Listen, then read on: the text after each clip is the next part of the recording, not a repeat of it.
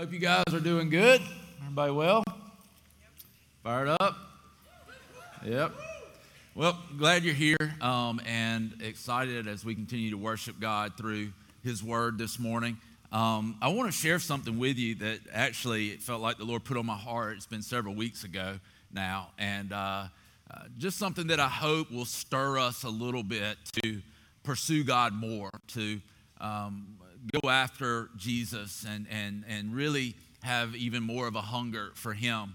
And for some of us, maybe today, it's when the Holy Spirit, as we hear God's truth, that the Holy Spirit opens our eyes to see Jesus clearly for the first time. For some of us, it's maybe where we begin to see God more clearly, even though we've been walking with Him for a while. And again, as I said, for some of us, maybe it'll be increasing our desire and stirring us up to desire more of God, to see Him and walk with Him closer. And so my prayer has been that would take place in our heart, that God would do something in us this morning that leaves us different, that we walk out of here differently than we walked in. And so we're going to be reading from John chapter 4, the Gospel of John chapter 4. It's kind of probably a little bit of an odd passage to use on Easter, but it's something that I felt like the Lord spoke to me that I was specifically drawn to for today.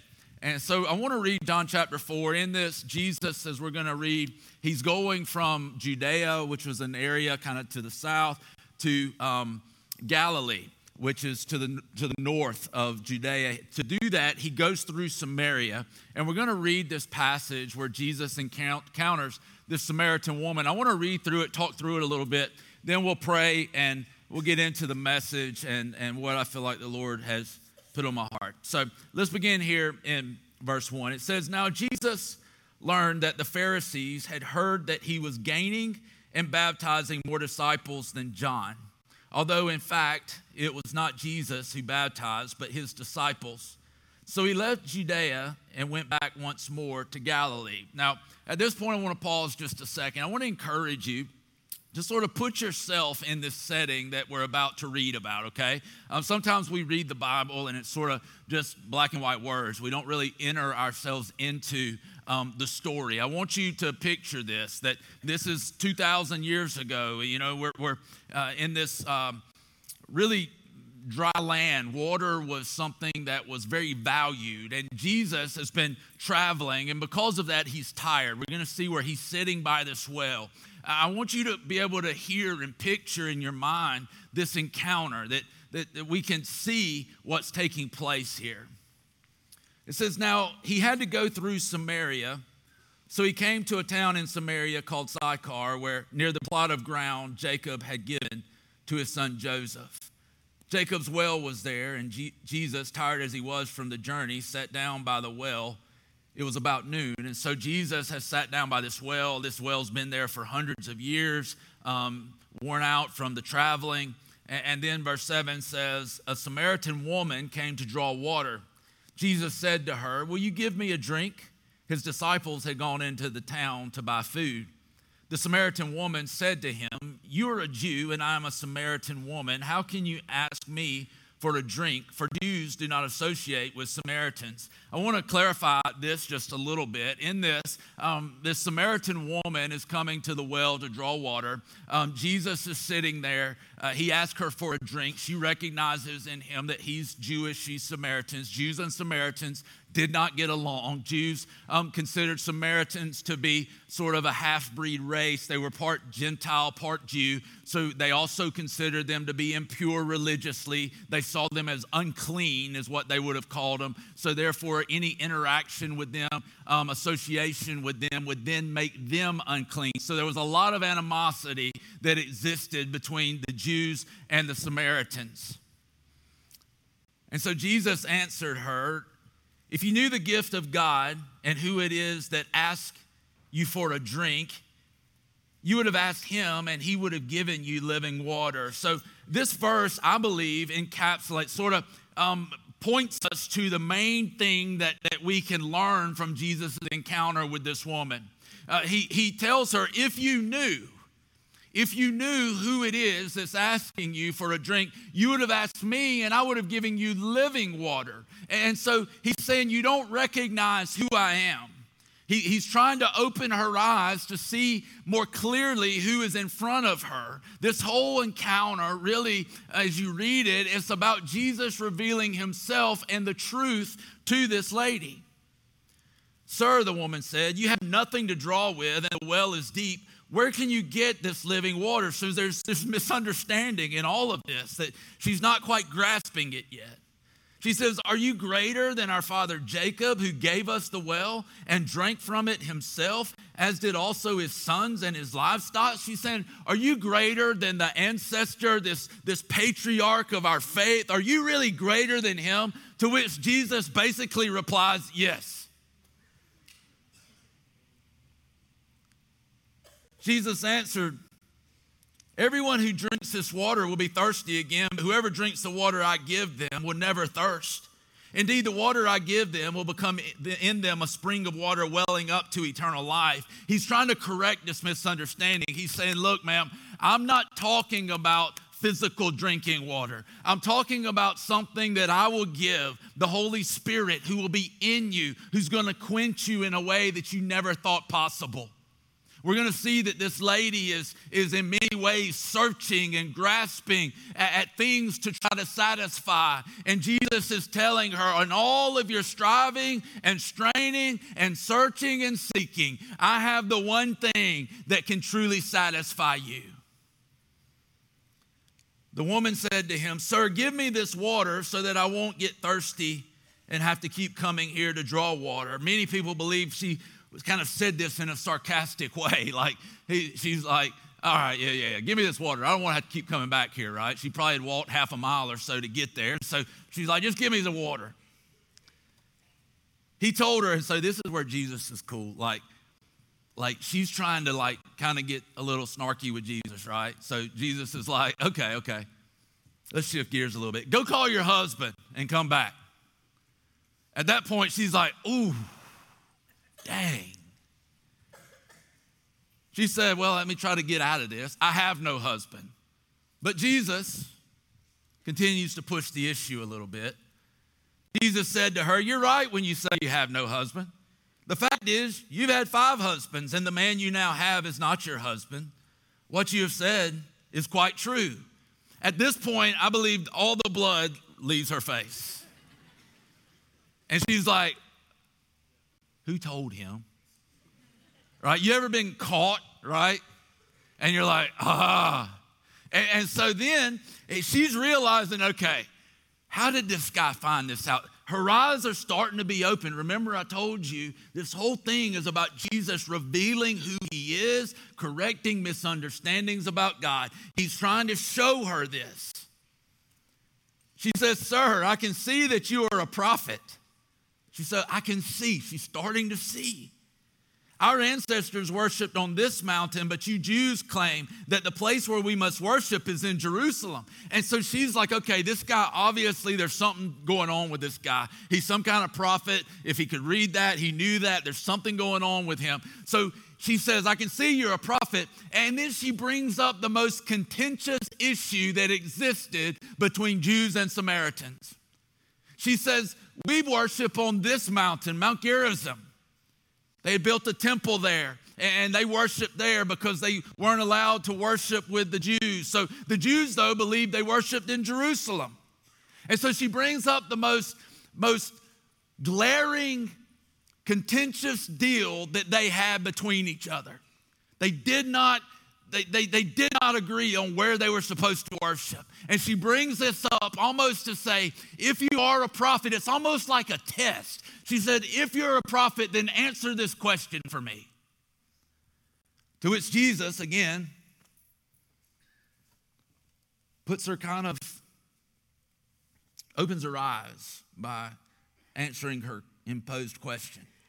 Woman, Jesus replied, believe me, a time is coming when you will worship the Father neither on this mountain nor in Jerusalem. You Samaritans worship what you do not know. And this is the verse that God really put in my heart. You Samaritans worship what you do not know. We worship what we do know, for salvation is from the Jews. Yet a time is coming and has now come when the true worshipers will worship the Father in the Spirit and in truth. For they are the kind of worshipers the Father seeks. God is Spirit, and his worshipers must worship in spirit and in truth. The woman said, I know the Messiah, called Christ, is coming. When he comes, he will explain everything to us. Then Jesus declared, I, the one speaking to you, I am he.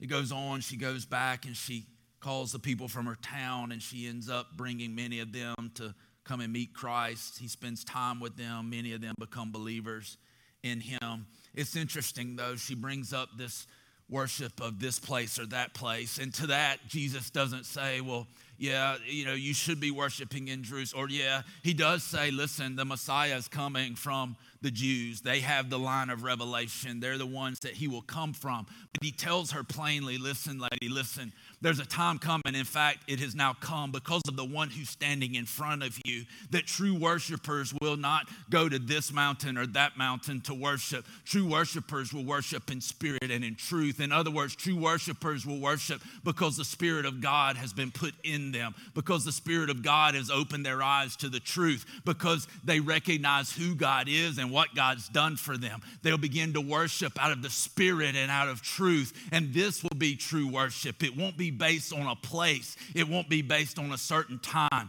It'll be based on an encounter with the living God who's put his Spirit in us, and his Spirit makes us cry out to our Father in heaven. So I want to pray and jump in. Let's go. Lord, thank you for your truth. God, otherwise you would be unknowable.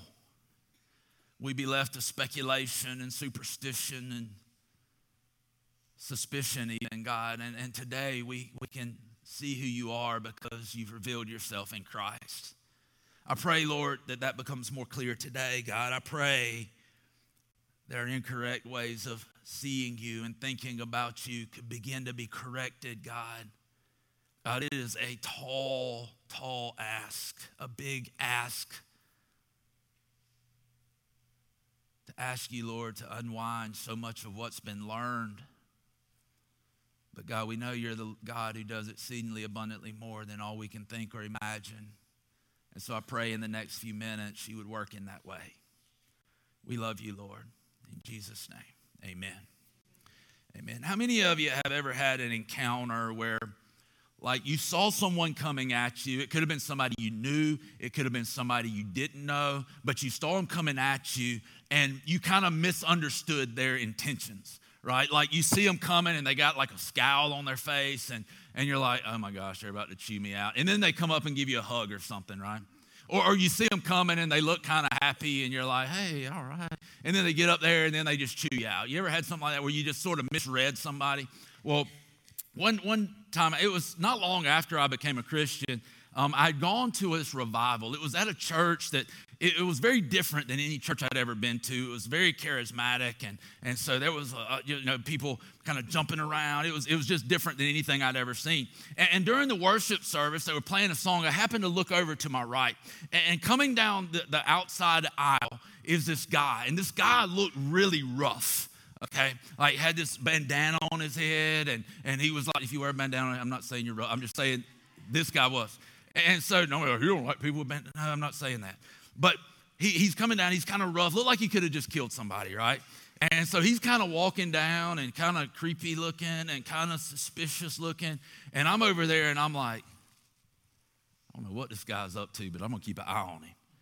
And so I'm watching him. I'm like, is he going to try to shoot up the place? I mean, what's he going to do, you know? And I'm sort of watching him, and he gets down to the front, and he walks right out into the front of everybody. And I'm like, here it goes, right? And he just starts dancing. He's like dancing around, and this guy you never would have thought was like a dancer, right? But he goes down, and he's just in front of everybody doing like some kind of interpretive dance or something, and he's just dancing around, worshiping. And I'm thinking about that, and in that moment, I felt so guilty. Right? I had totally misunderstood this guy. I completely judged this guy based off of how he looked and my own experience and what my experience had kind of taught me about people that look that way, right? And we do it all the time. We make judgments on people based on an outside appearance, not what's on the inside or who they really are. And so I've become suspicious of this guy. I'm questioning his intentions. I'm wondering what he's really about, all of these things. And then it turns out like, he's probably worshiping God in a way that I'd be too ashamed to, right? This guy's excited about God, and I realized I'd misread this guy. I think when we look at that, that's true for many of us when it comes to God. I believe with God, many times we come to this place where we doubt God's intentions. We doubt what he's like. We question what he's like. We become suspicious of what he's like or of who he is. We become very, almost even superstitious with God. So that we're kind of like, he might be like this, he might be like that. I'm not real sure exactly what he's like. I'm a little suspicious. I'm a little doubting his intentions. We don't really know. And see, here's the issue with this, and this is what this woman is struggling with. The challenge with this is when we misunderstand who God is, just like with somebody, misunderstanding who God is, his intentions, what he's like, will lead us to make an incorrect response towards God. If we doubt his intentions, doubt what he's about, doubt who he is, all of these things, it can lead us to a wrong response towards Jesus, a wrong response towards God. We see that with this woman, she's very much like we are in our culture. She's been taught that Jews and Samaritans don't associate. That's what her experience has taught her. She's been taught through experience, through her religious experience, that Jews worship here, Samaritans worship here. And she's been taught that we're right, they're wrong. She's been taught all of these things through her religious experience. She's experienced all of this stuff. And see, here's the thing that we have to realize and be willing to admit. That for most of us in here today, the vast majority of our understanding of God at least began, if it still does not exist, based off of our experiences in life, the culture around us, and even our experiences in church. So that's where much of our understanding of God has come from. If we don't form our understanding of God out of his truth, then the only place that understanding can come from is through my experience. I make assumptions about what God is like. And many times, because of the world we live in, those assumptions are incorrect. And so I want you to really be able to see this, that in many ways we fall into the same place that this woman is. Jesus tells her in verse 22, you Samaritans worship what you do not know. And I believe this in the church today, that we have good intentions most of the time.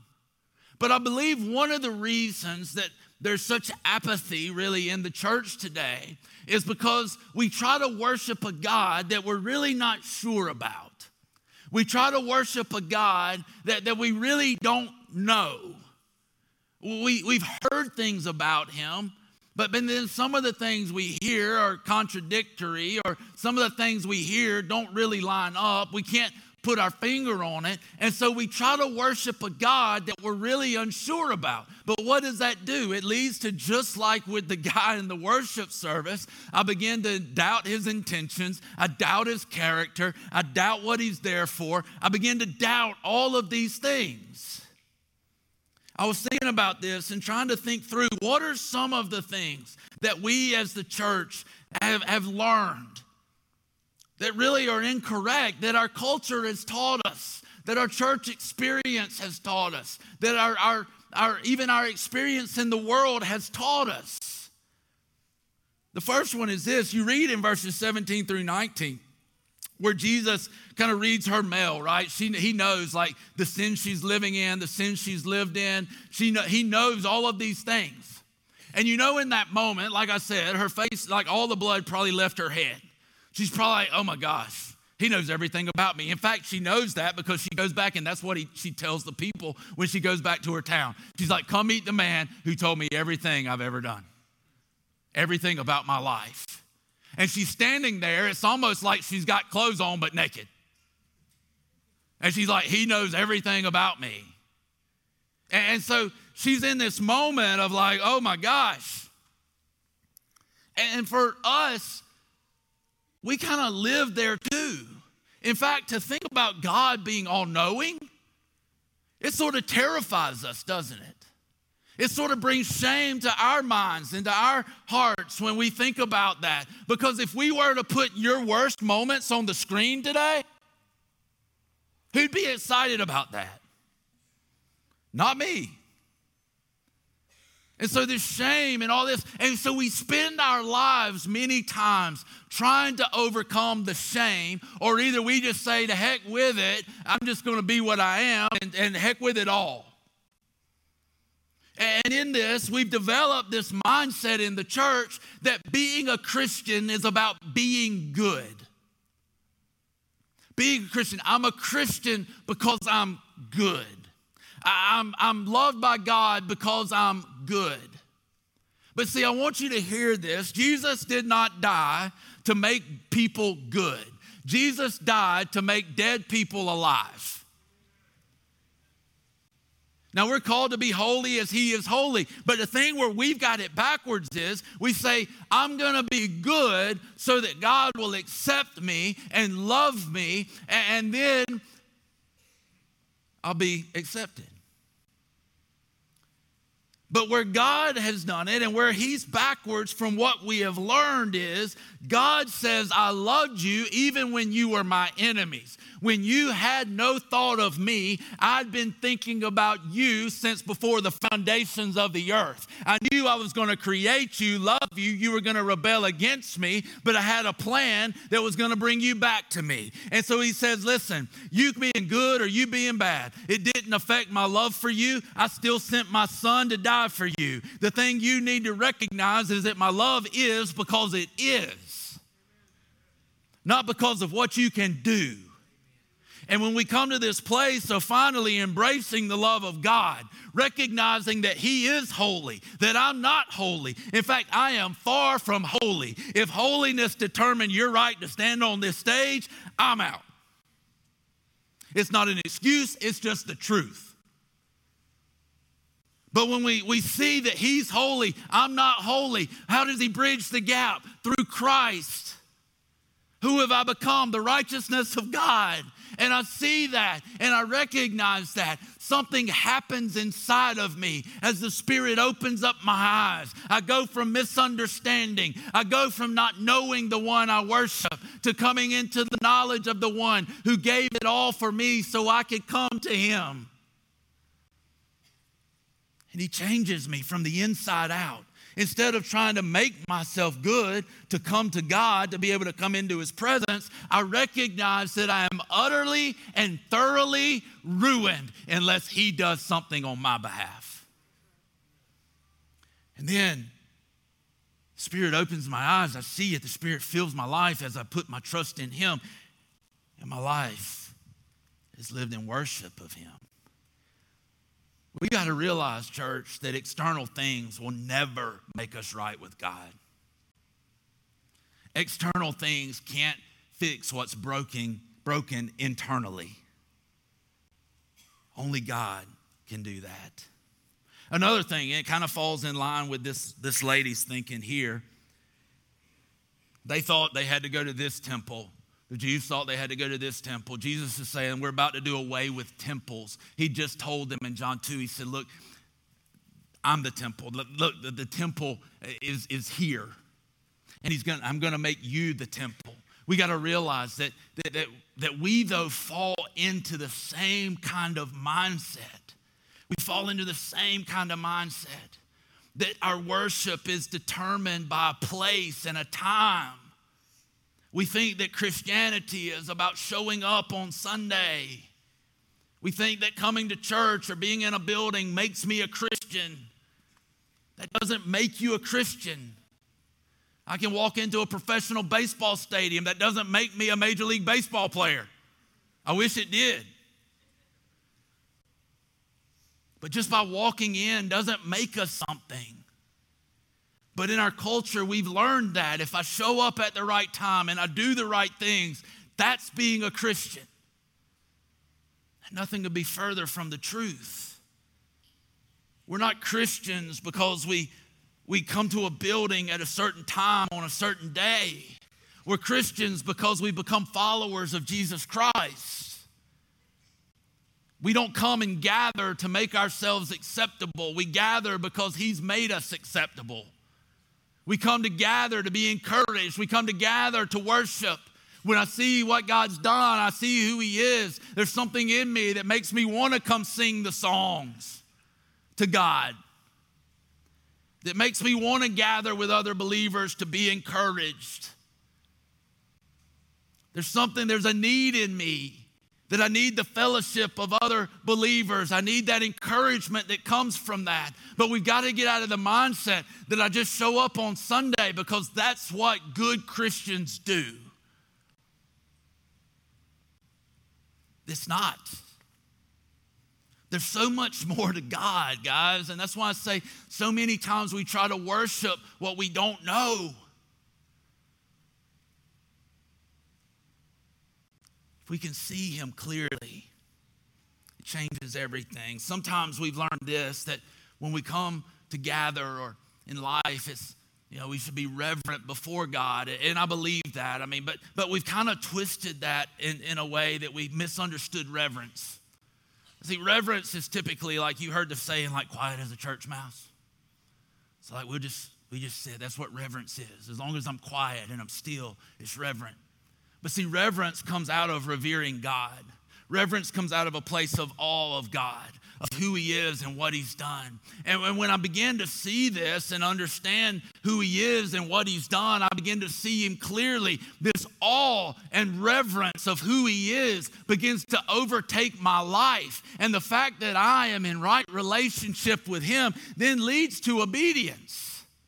I believe reverence is not just coming and sitting still or just being quiet. Reverence is not just something that happens in here. Reverence is living our lives in such awe of God that all of my life becomes an act of worship. And I'm in such awe of God that when He speaks and He prompts, I respond. Even just in worship, when I look at this, you read Scripture, there's times when people get on their face. There's times when people get on their knees. There's times when people lift their hands. There's times when people sit quietly. There's times when people jump up and dance and praise. And there's times when they do all sorts of things in worship with God. I believe being reverent is when we're able and willing to respond to God as He prompts us to respond. And that's a life of worship.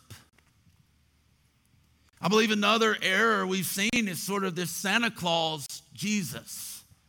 It's sort of that thought of if I do good, He'll do good. And so we live with this sort of pressure of like, if I'm not good, something bad's going to happen. If I'm not good, and there's consequences to bad behavior. But we somehow feel like we're still trying to earn God's favor. Well, God's favor has been placed on us through Christ. And so we kind of have this mindset of bargaining. God is not bargaining with us. God has put it in front of us, the way to come to Him in Christ. We oftentimes, too, believe that salvation is the end. We kind of think that, well, once I come to Jesus, it's kind of done. I've sort of punched my ticket. I want to tell you and encourage you with this, that salvation is not the end. Salvation is just the beginning. It's the beginning of eternal life. It's the beginning of knowing God. It's the beginning of walking with God. God didn't just save you from something. He saved you for something. It's why we gather. It's why we're the church, the body, not a building, the body, because God saved us for something. He saved us to be the renewing agent in the world, to be people who go. It's not just so that we gather. We gather so that we can then scatter into the community and into the world. We have a greater purpose than just coming together, singing a few songs, listening to some guy talk and going home. It's much bigger than that, but we misunderstood it. We made it about salvation, and at the end of salvation is me, and that oftentimes becomes the end. But I can't fulfill my purpose apart from you. You can't fulfill your purpose apart from me. I can't fulfill my purpose apart from the church down the street,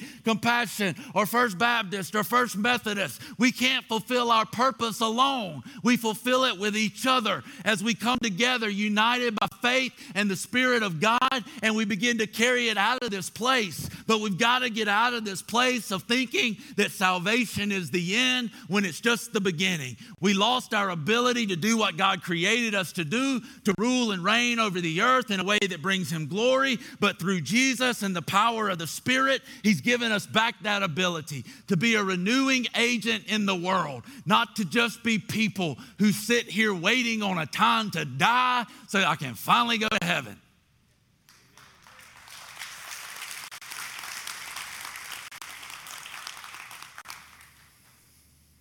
And see, the Bible teaches us, even right here, that true worshipers are worshipers who worship in spirit and in truth, empowered by the Holy Spirit, worshiping God for who He truly is. But if we don't understand who God is through His revelation of Himself in His Word and through Jesus, the only thing we're left with is an opinion about who God is. So what does the Bible teach us about who God is? We read in Scripture, teaches us that God is all powerful, God is all knowing, God's present everywhere, God's unchanging, God's incomparable, He's inexhaustible. Like we'll never understand the fullness of who He is. The Bible also, listen to these, the Bible also talks about, though, that God is kind, God is patient, God is gracious, God is merciful, God is loving. I'm going to say those again: kind, patient, gracious, merciful, loving. And then God is also righteous, meaning He cannot pass over wrongdoing. God is just. He does what is morally right and fair and is no respecter of persons. In other words, He's going to do what is morally right and fair with every person. And because of His righteousness and His justice, He has anger or wrath towards sin or evil. And so when we look at this, how do you reconcile kindness, patience, gracious, merciful, loving with righteous, just, and wrathful? We look at it and we say, well, God loves us, and that is true. He loves us. But listen, we've all sinned, right? We all know this. We've all rebelled against God, done evil. We've all sinned, just like this woman, we've sinned. And so He loves us, but He's just and He's righteous. So how is this reconciled? You ever heard that say? I'm sure you have. And you know, when like a parent's about to spank a child, and you always hear people say that this is what they were told. My dad never told me this because he knew it wasn't true. But they'll say, this is going to hurt me way more than it's going to hurt you. You ever heard that? Well, like my dad knew this is going to hurt you way more than it's going to hurt me. And so we hear that, right? And so it's like this thought of, I love you, but the right thing for me to do is to punish what you've done, and it's going to ultimately be best for you. But we look at this and we look at God, and there's all this injustice and evil and sin, and He looked at the world and He loves the world. But over here, He's righteous and just, and He's angry towards the sin and the evil that's taken the world and marred the creation. And so how does He reconcile it without destroying the ones He loves, and over here remaining righteous and just? The answer to that is what we celebrate today. It's the life, death, the cross, and the burial of and resurrection of Jesus Christ. How do we reconcile that? Some of you have heard me say this multiple times, but I'm going to say it again because I want you to hear it. God's kindness and patience and graciousness, mercy and love is reconciled with his righteousness, justice, and wrath towards sin at the cross. It's in the cross that we see the love of God put himself on the cross. It's at the cross we see the wrath of God, the justice of God, the righteousness of God poured out fully on Jesus for our sin. It's when he lifted off our sin. He placed all sin on himself. Listen, it wasn't just the little sin we like to admit. Like, yeah, I do. I gossip a little bit. I know I'm a gossip. It's for the things that if it were on the screen, we'd be like, oh, dear God, kill me. He died for all sin to make you and I right with him. And he had no sin. You want to talk about unfairness. The one who knew no sin, Jesus, became sin so that we could become the righteousness of God. That, when we see that brings reverence. That brings awe. That brings a love of God that we see. When we see the love that was truly poured out on us. Listen, I know a lot of y'all, and a lot of y'all, you ought to be very thankful that he took your sin. Just like I am. It's all reconciled in Jesus at the cross. Our understanding of God has to be based on who he's revealed himself to be in Scripture. And listen, everything must be viewed through the life, the death of Jesus on the cross, and his resurrection. That's what leads us to the love of God. For some of us, the misconception is this: well, if God really loved us, this would not have blank. This would not have happened. That would not have taken place. I've had those questions in my own life. At the end of it all, we come back to this place of kind of being like, I don't know. Why did that happen? I don't know. But this is what I do know. We cannot look at the cross and see Jesus, an innocent man, hanging there, dying a death that we should have died, knowing that God put him there. Nobody else could have put him there. Jesus put himself up there. Had he not laid his life down, then nobody could take it from him. But he willingly went to the cross, died on the cross. We cannot look at him upon the cross and not make the comment, come to the knowledge that God is good. In all the messed up junk in the world, the cross rises higher and speaks to us the truth of God's love, intentions, and purpose for us. The last thing I want to tell you, verse 28 says, then leaving her water jar, the woman went back to the town and said to the people, come see a man who told me everything I ever did. Could this be the Messiah? They came out of the town and made their way towards him.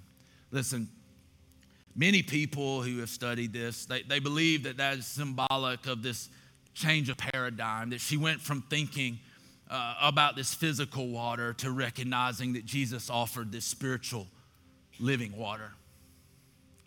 I want to encourage you today that, church, we've got to leave a lot of our old understanding behind. We've got to leave a lot of that old paradigm behind. And we've got to pursue Jesus as he truly is. Being led by the Spirit and walking in truth and worshiping in spirit and truth who he truly is. Today, if you're sitting here and you're like, well, that's great, but how do I know that? I would encourage you just to go back and read the Gospels, Matthew, Mark, Luke, and John. There's going to be some stuff you don't understand, but just read it looking for the heart of God as you see it in Jesus. Ask God to open your eyes to begin to unwind things that we've learned from our experience, from our culture.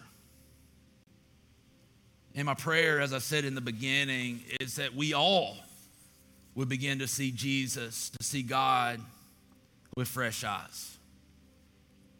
I want to pray for us this morning. Lord, thank you for the revelation of who you are. Thank you for grace, God, you doing for us, in us, and through us what we can't do on our own. Lord, I pray that we would filter all of our experience, even your word, through the cross, death, and resurrection of Jesus. Help us to see you more clearly, God. I pray that we'd see clearly, and God, that our lives will be overtaken with love and awe for you. God, I want that in my own life. I need that myself, Lord. Draw us closer, Lord, to you. Lord, as we leave here, I pray it would be with a greater desire to pursue you. In Christ's name we pray.